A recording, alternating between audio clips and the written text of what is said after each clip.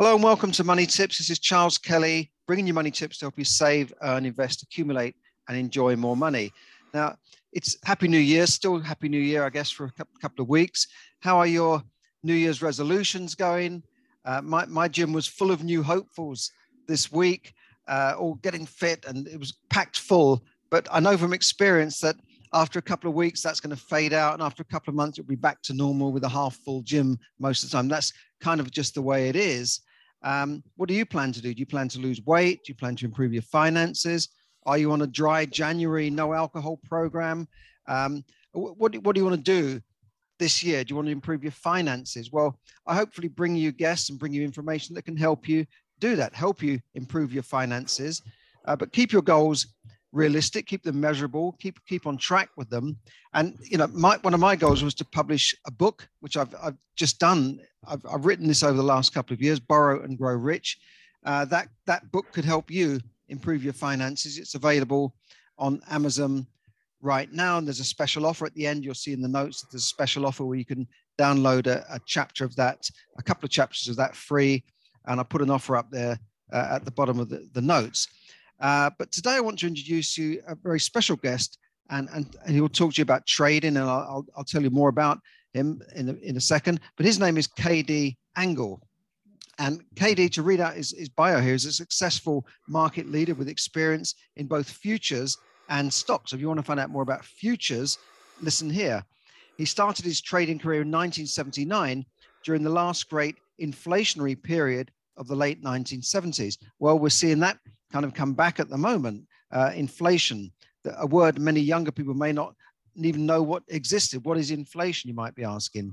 So that was in the 1979, and some of his accomplishments include starting his own market letter, which gave us specific trading advice in the early 1980s and was reported in Forbes magazine, no less, as being the best ranked market newsletter in its class for 1986 and 87. The publication ended up trading into mailing into 8 countries. Those were the days of mail, I guess.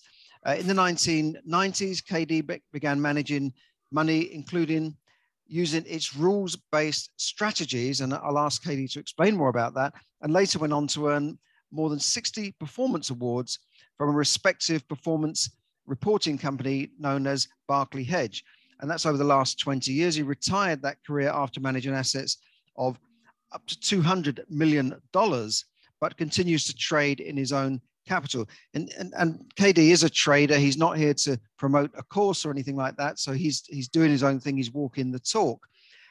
So Angle also has been featured as an expert in 2 other books, one published early in his career called The 4 Cardinal Principles of Trading, written by Bruce Babcock, published in 96, and a second, more recently published book called The Mental Edge Trading, written by Jason Williams, published in 2012. Angle became interested in the markets after watching his father turn $2 million into $100 million in a great gold bull market trade in 1979. And he wrote a book to memorize that experience entitled $100 million in profits. Now, he's not here to show you how to turn 2 million into 100 million in 30 days or anything like that. But it is a remarkable story, and I'm sure you want to hear more about that. And it's been, that story has been featured in Futures Magazine. He was a keynote speaker at the annual conference in New York on the Chartered Market Technician Association in 2015. KD authored what he considers to be his legacy book that he said will outlive him, called Guillotine Investing, keeping your head while others are losing theirs. I think that comes from Rudyard Kipling, probably, that quote.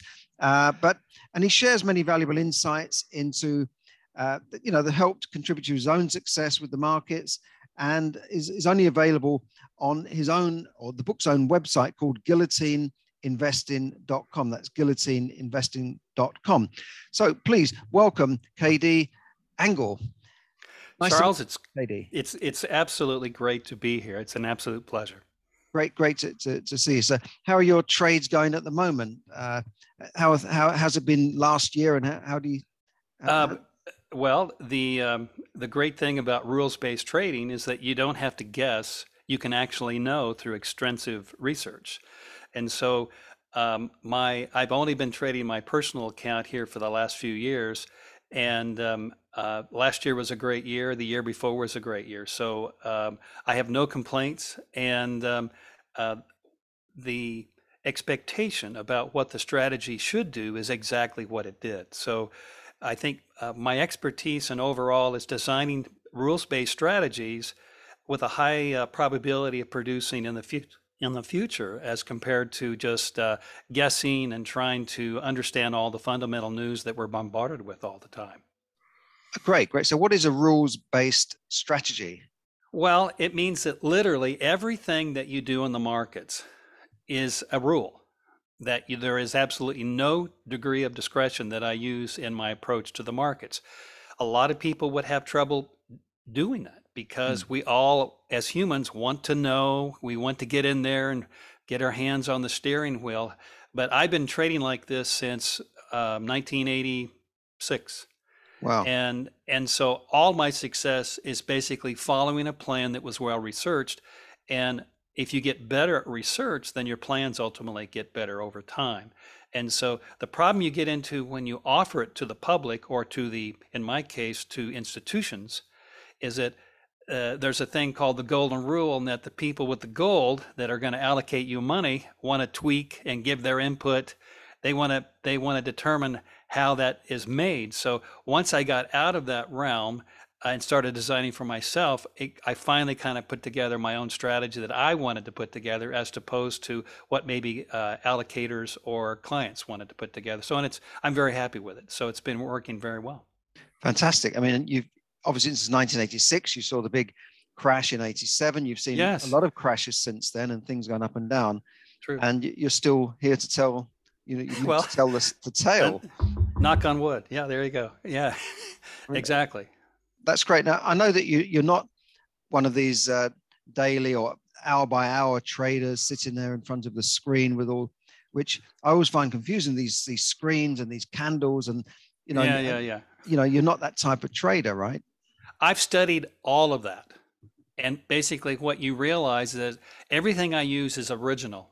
If you've got to go to the mountaintop and create your own way, and it has to be emotionally balanced with your emotions, meaning that if you're and that's what the second book that Jason Williams wrote, is that he's a MD from Johns Hopkins Hospital, which is a respected hospital. Yeah. And he basically wanted to know if there was a link between your emotional makeup and the compatibility with how you approach the markets. And there definitely is. So you have to find your own way. Otherwise, you can't stick with it. You basically fade yourself out, and or you quit, or you want to start skipping trades. And I just put on every trade without thinking. And I've always I like a big picture approach to the markets. And so that big picture means, we're not going to trade hourly. We're not going to trade daily. We're going to trade from a time frame of a few weeks out to a year. So it's a much bigger picture than most people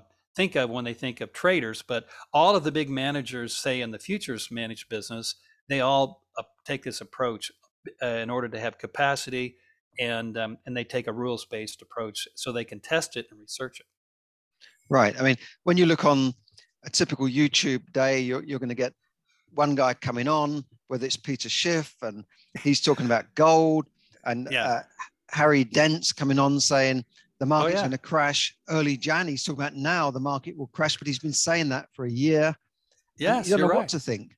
I know these guys. I watch what they say, and the thing is that I process as much information as I can, and at the same time, does it affect the way I trade? No, I know that ultimately, it's all a guess, and I'd rather not guess. I'd rather just follow my research, because the minute you go outside the bounds of research, you've just thrown it literally out the window.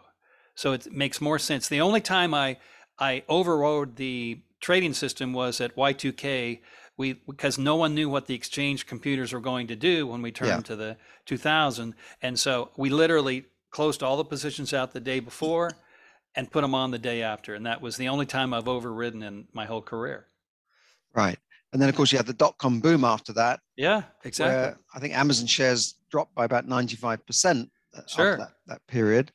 And many people are saying now that the markets have been pumped up by this government QE and creating trillions of dollars and pounds and euros of this money, which must be difficult as a trader, because you're sitting there and things are happening this way, and suddenly this new variant comes in and everybody panics and markets change. And how do you cope with that over a long-term trade?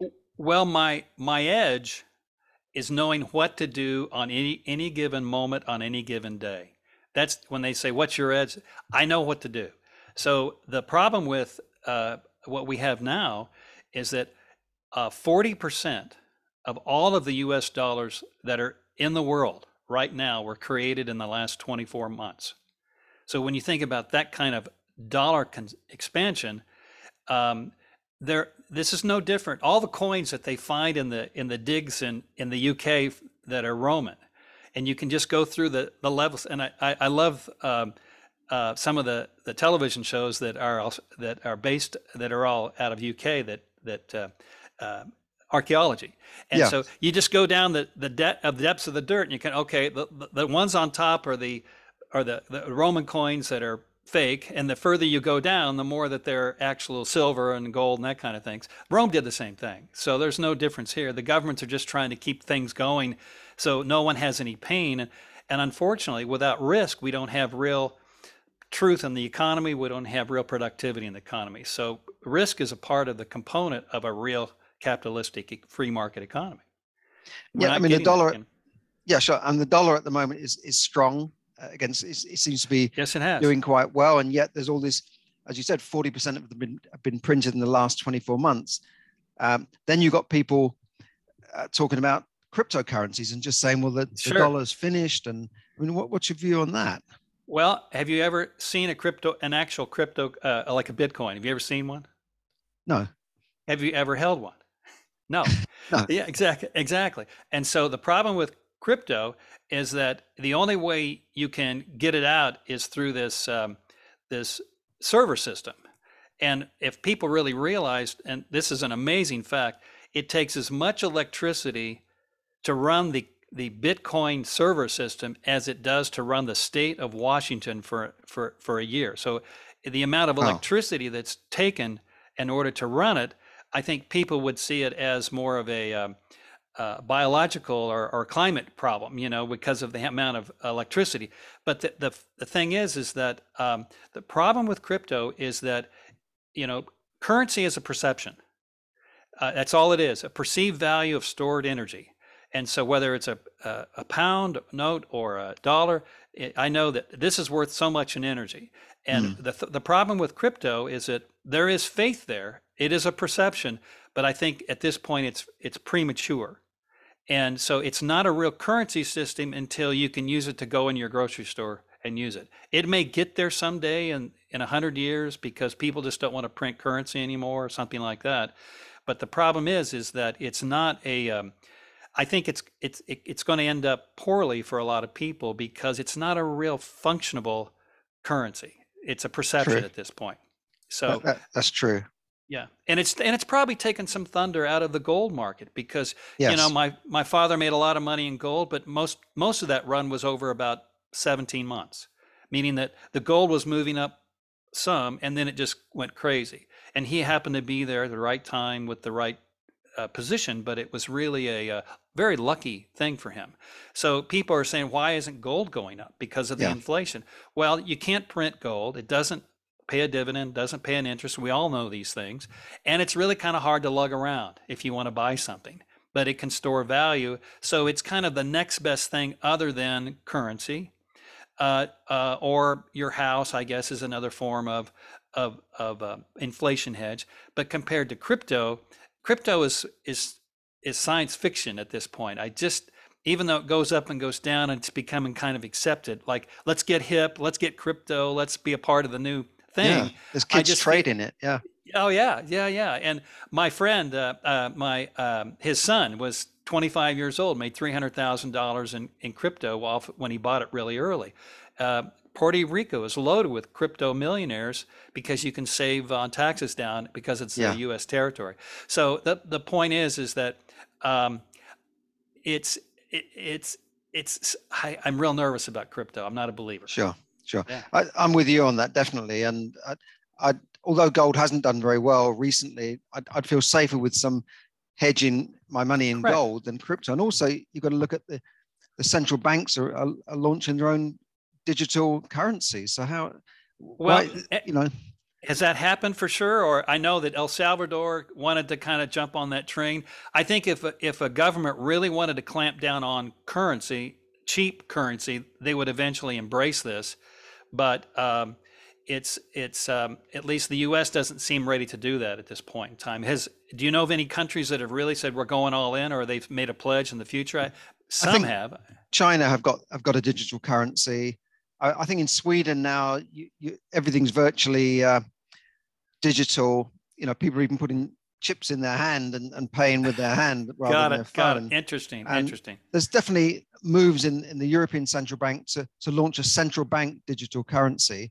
So then that perhaps they're aware that people perhaps don't want to use cash very much, and there's been a backlash against cash with the virus. But it looks like they might send, get us using more. I mean, most of our transactions now are digital. You look on your Correct. phone and you check your bank Correct. balance and you move money around. So, crypto could be just not wiped out by that, but certainly be overrun by the banks doing their own thing with digital currency. So I'm with you on the crypto side, and I'd be nervous about putting my money into something that goes up and down just like that. Correct. And it's a big price tag. It's not like it's like Yeah, a share it would be like a stock share that's $40,000 a share. I mean, that's one true. position, So, and I know they have partial positions and all of that. I was a little surprised that they have futures on Bitcoin. That seemed to me a little premature, but I'm not trying to rewrite history, and I'm not trying to worry about not being hip with the new times. But I am very much aware. I want to stay in my comfort zone. The main thing is there's a lot of confusion about where we're heading. And I find that most Western nations, whether it be anybody in Europe or the UK or the United States, is that what does the average person do in order to protect themselves? And that's a real hard question because we're in new ground now. And I think inflation could get worse. I think the reason it's not worse than what we had in the 70s is because when people start buying toilet paper because they know it's going to cost more next month, and they start seeing it as an investment, that's what we saw in the late 70s. People started Right. realizing, hey, this item, that, like, whether it's in the oil business where I started, we were buying pipe and pumping units. These things were going up 20% a year, lock stock, or higher. So we just started buying more, and now more money's chasing these products. And when it gets down to the average guy working in the coffee shop, that's where inflation really is a problem, because everybody's worrying about getting out of their cash. We're not there yet. This could subside if we go back into recession, in the Western world. But Yeah. at the same time, I feel like we're not there yet, but it's possible. That if we get there, then inflation. I don't believe in the rampant runaway inflation. I don't think that's going to happen, because I think they'll try to do something before we get there. But definitely the Fed's in charge. The investment banking system that works with them, they're keeping most of that capital within that system instead of getting it out. It's being seen in the capital markets, such as stocks and real estate, but it's not a fast dissemination of that capital. And I think people in our real estate's gone up a lot this year. Yeah. And I think it has pretty much everywhere. Yeah. But that's really more a function of we've had a demand. People, we haven't had a lot of building of homes, and so there's a lot of pent up demand for new housing. So, but And cheap money to borrow, cheap money to get. correct. Yeah. Zero. That's correct. That is correct. So the zero interest rate thing, I heard a guy the other day, it might have been Dent or one of those historical guys.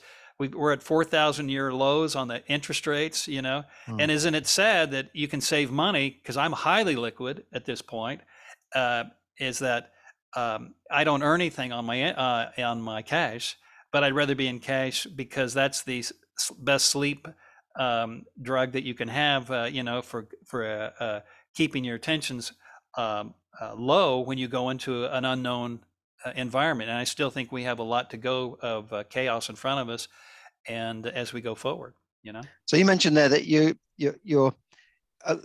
highly liquid, so Yes. you're not all in with your trades. Then you're Not at all. In the futures, you put positions on with a percentage of. It's not like stocks where you're 100% invested in the stock.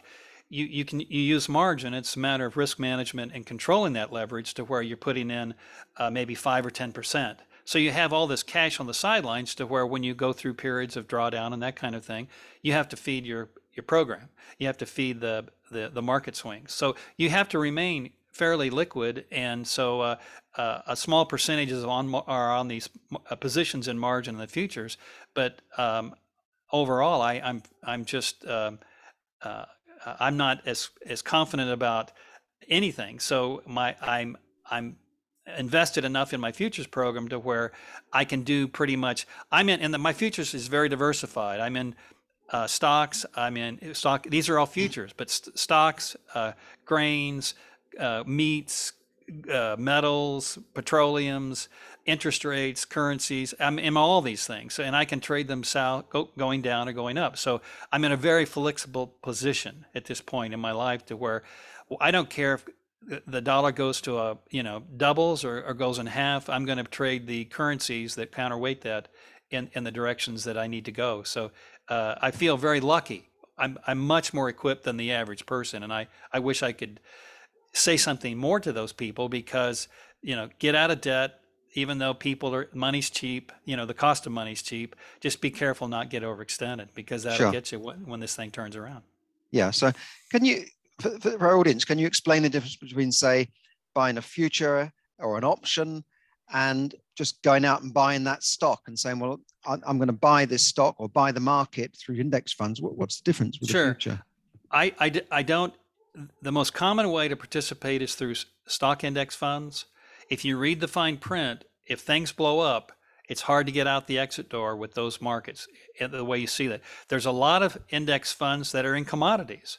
We had the futures price in the crude oil in the year before last go below zero because of a ETF in crude oil was basically rolling their position over in the futures market, and the exchange wasn't equipped to handle sub-zero prices. So actually, the price of crude oil went to like -40 for a brief moment, and this is generated by the way that the crude ETF was managing all this money that they have to manage. When it comes to stocks or anything related to ETFs, when you put that price, when you put on a position, it's 100%.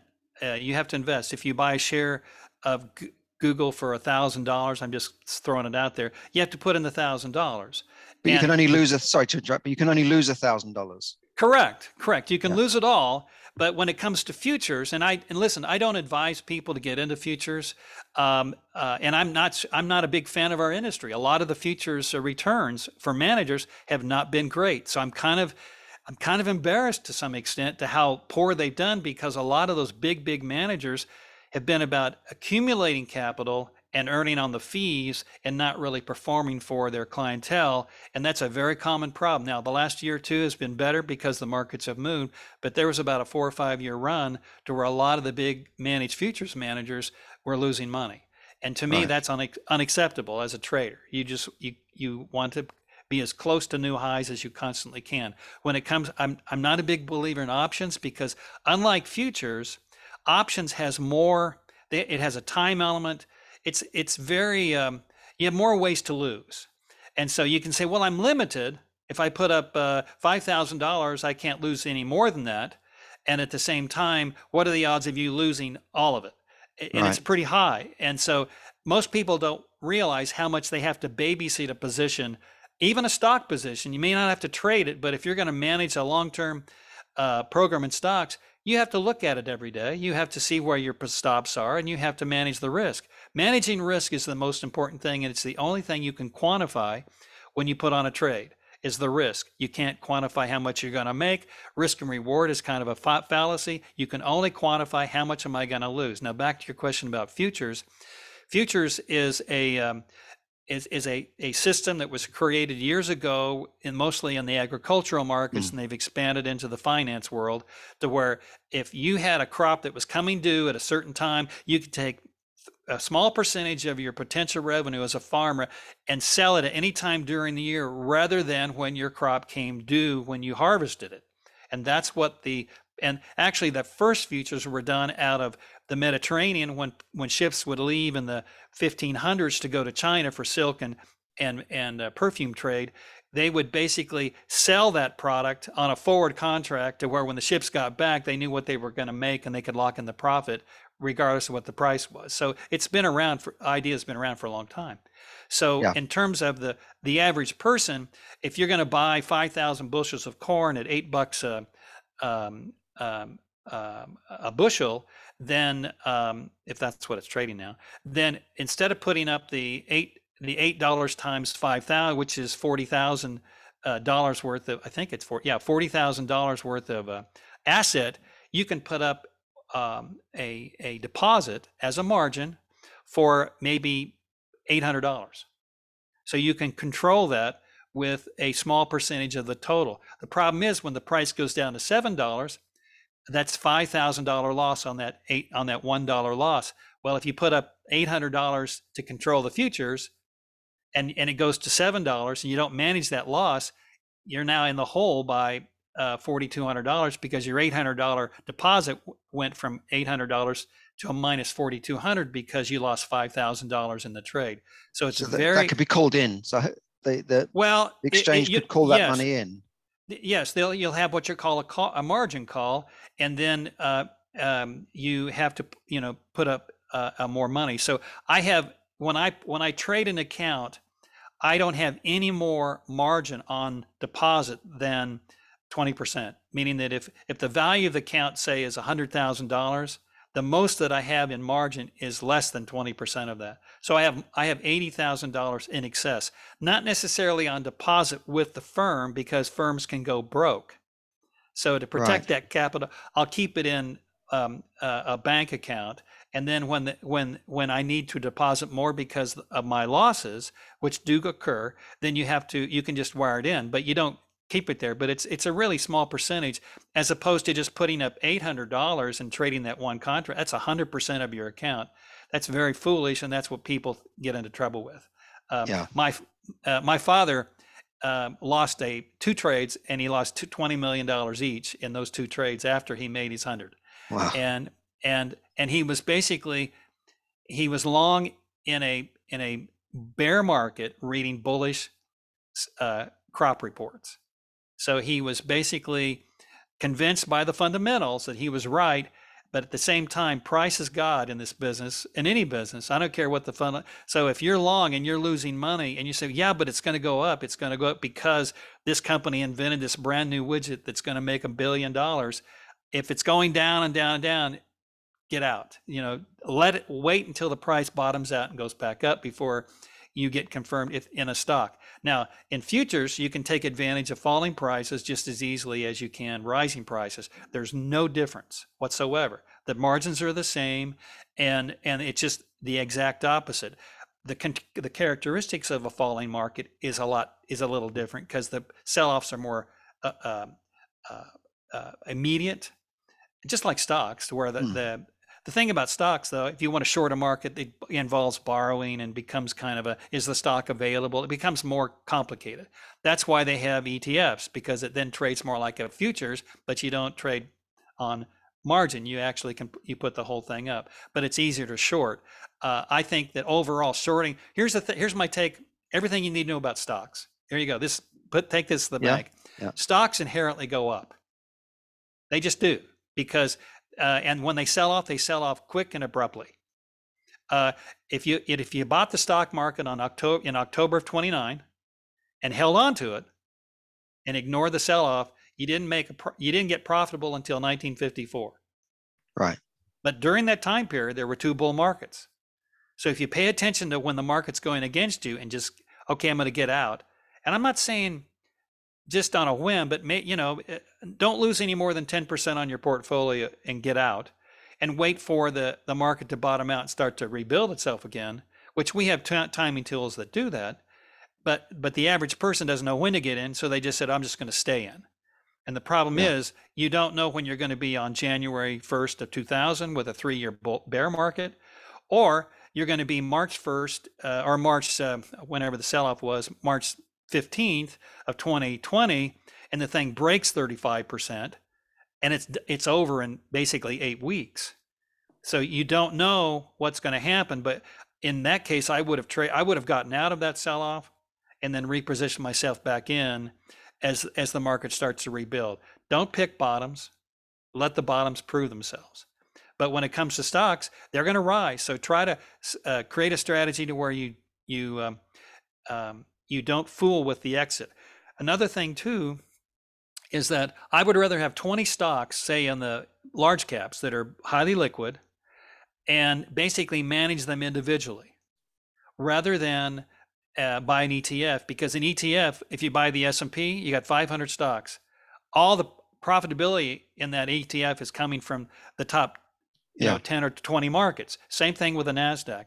So basically, if you manage them individually, you don't have one place to get out. You're pairing your position off as each of those markets start to go down. So you're only risking 5% in each market. So it's a much balanced way to approach stocks, to where as they sell off, then you're peeling off these positions. Some of them may not get stopped out, but then you can reestablish them once you get a trend that's kind of starting to go back up.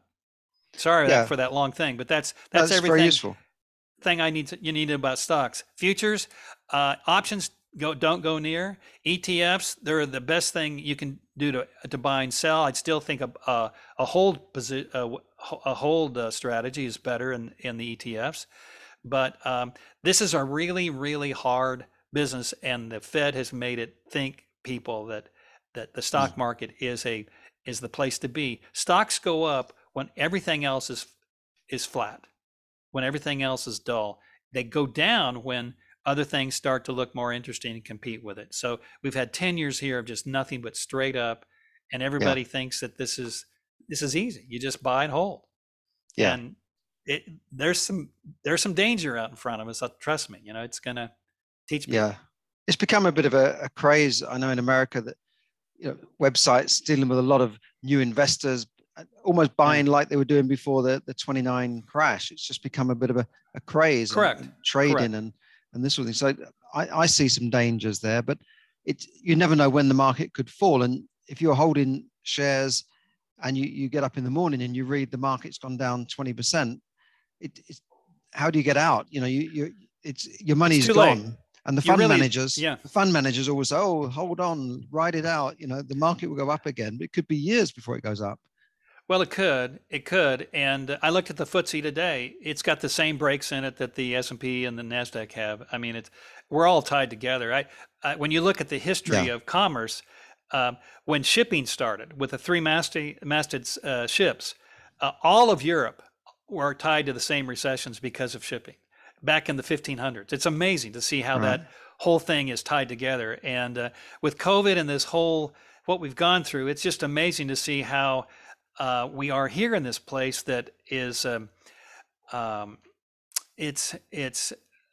a lot of confusion. A lot of people don't know what to do. And the buy and hold is great until we come to that 29 moment and I think I did an article for Stocks Commodities Magazine in the late 1990s, comparing the run up to the 29 crash to the run up to the 2000, and every benchmark that you had that measured the economy were exactly the same.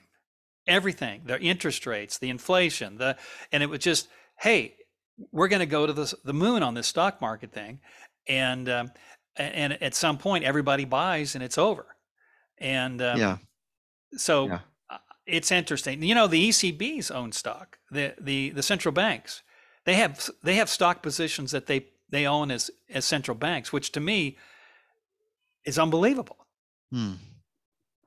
Yeah, I agree, and it does seem like, especially young people, they've never seen a big crash really, and they've never seen high inflation. They think property is going to keep going up and up and up. Yes, and correct. They're taking on huge mortgages now, so there's that risk.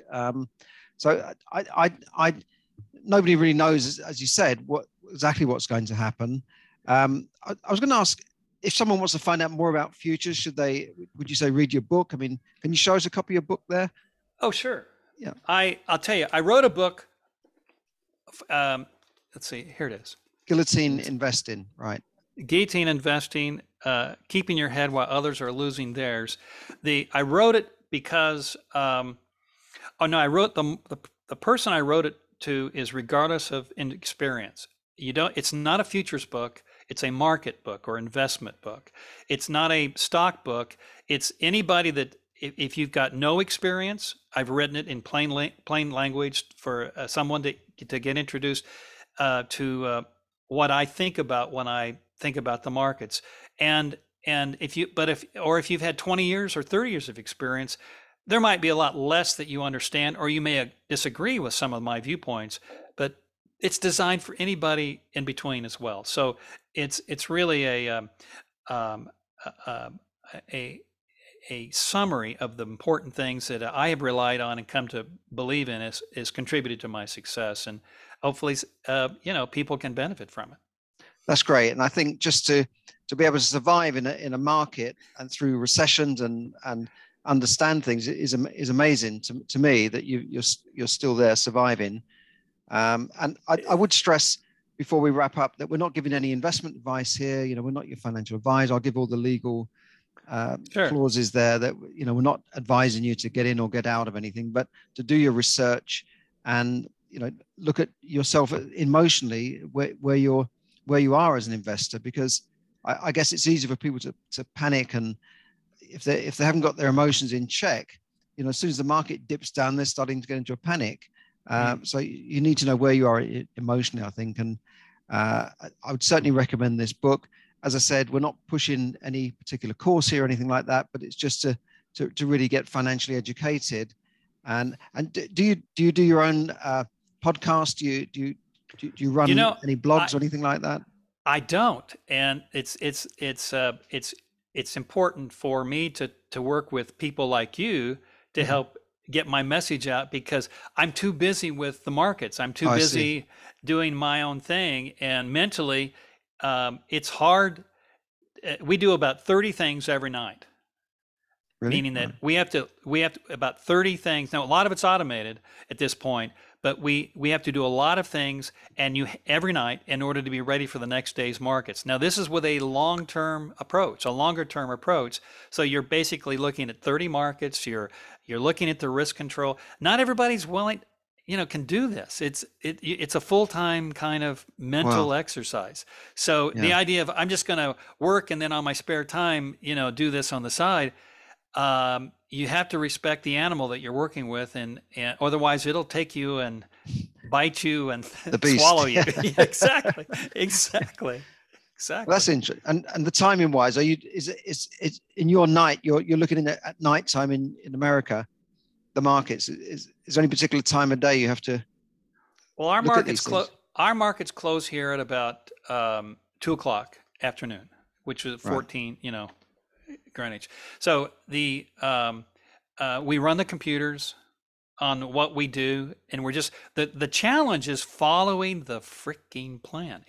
You have to follow it religiously, because here's the thing: I can run an automatic strategy on historical data, and you say, well, it would have made this, but what do you have to do to make sure that you do to get that result? You have to do exactly every day what that computer is doing in an instant.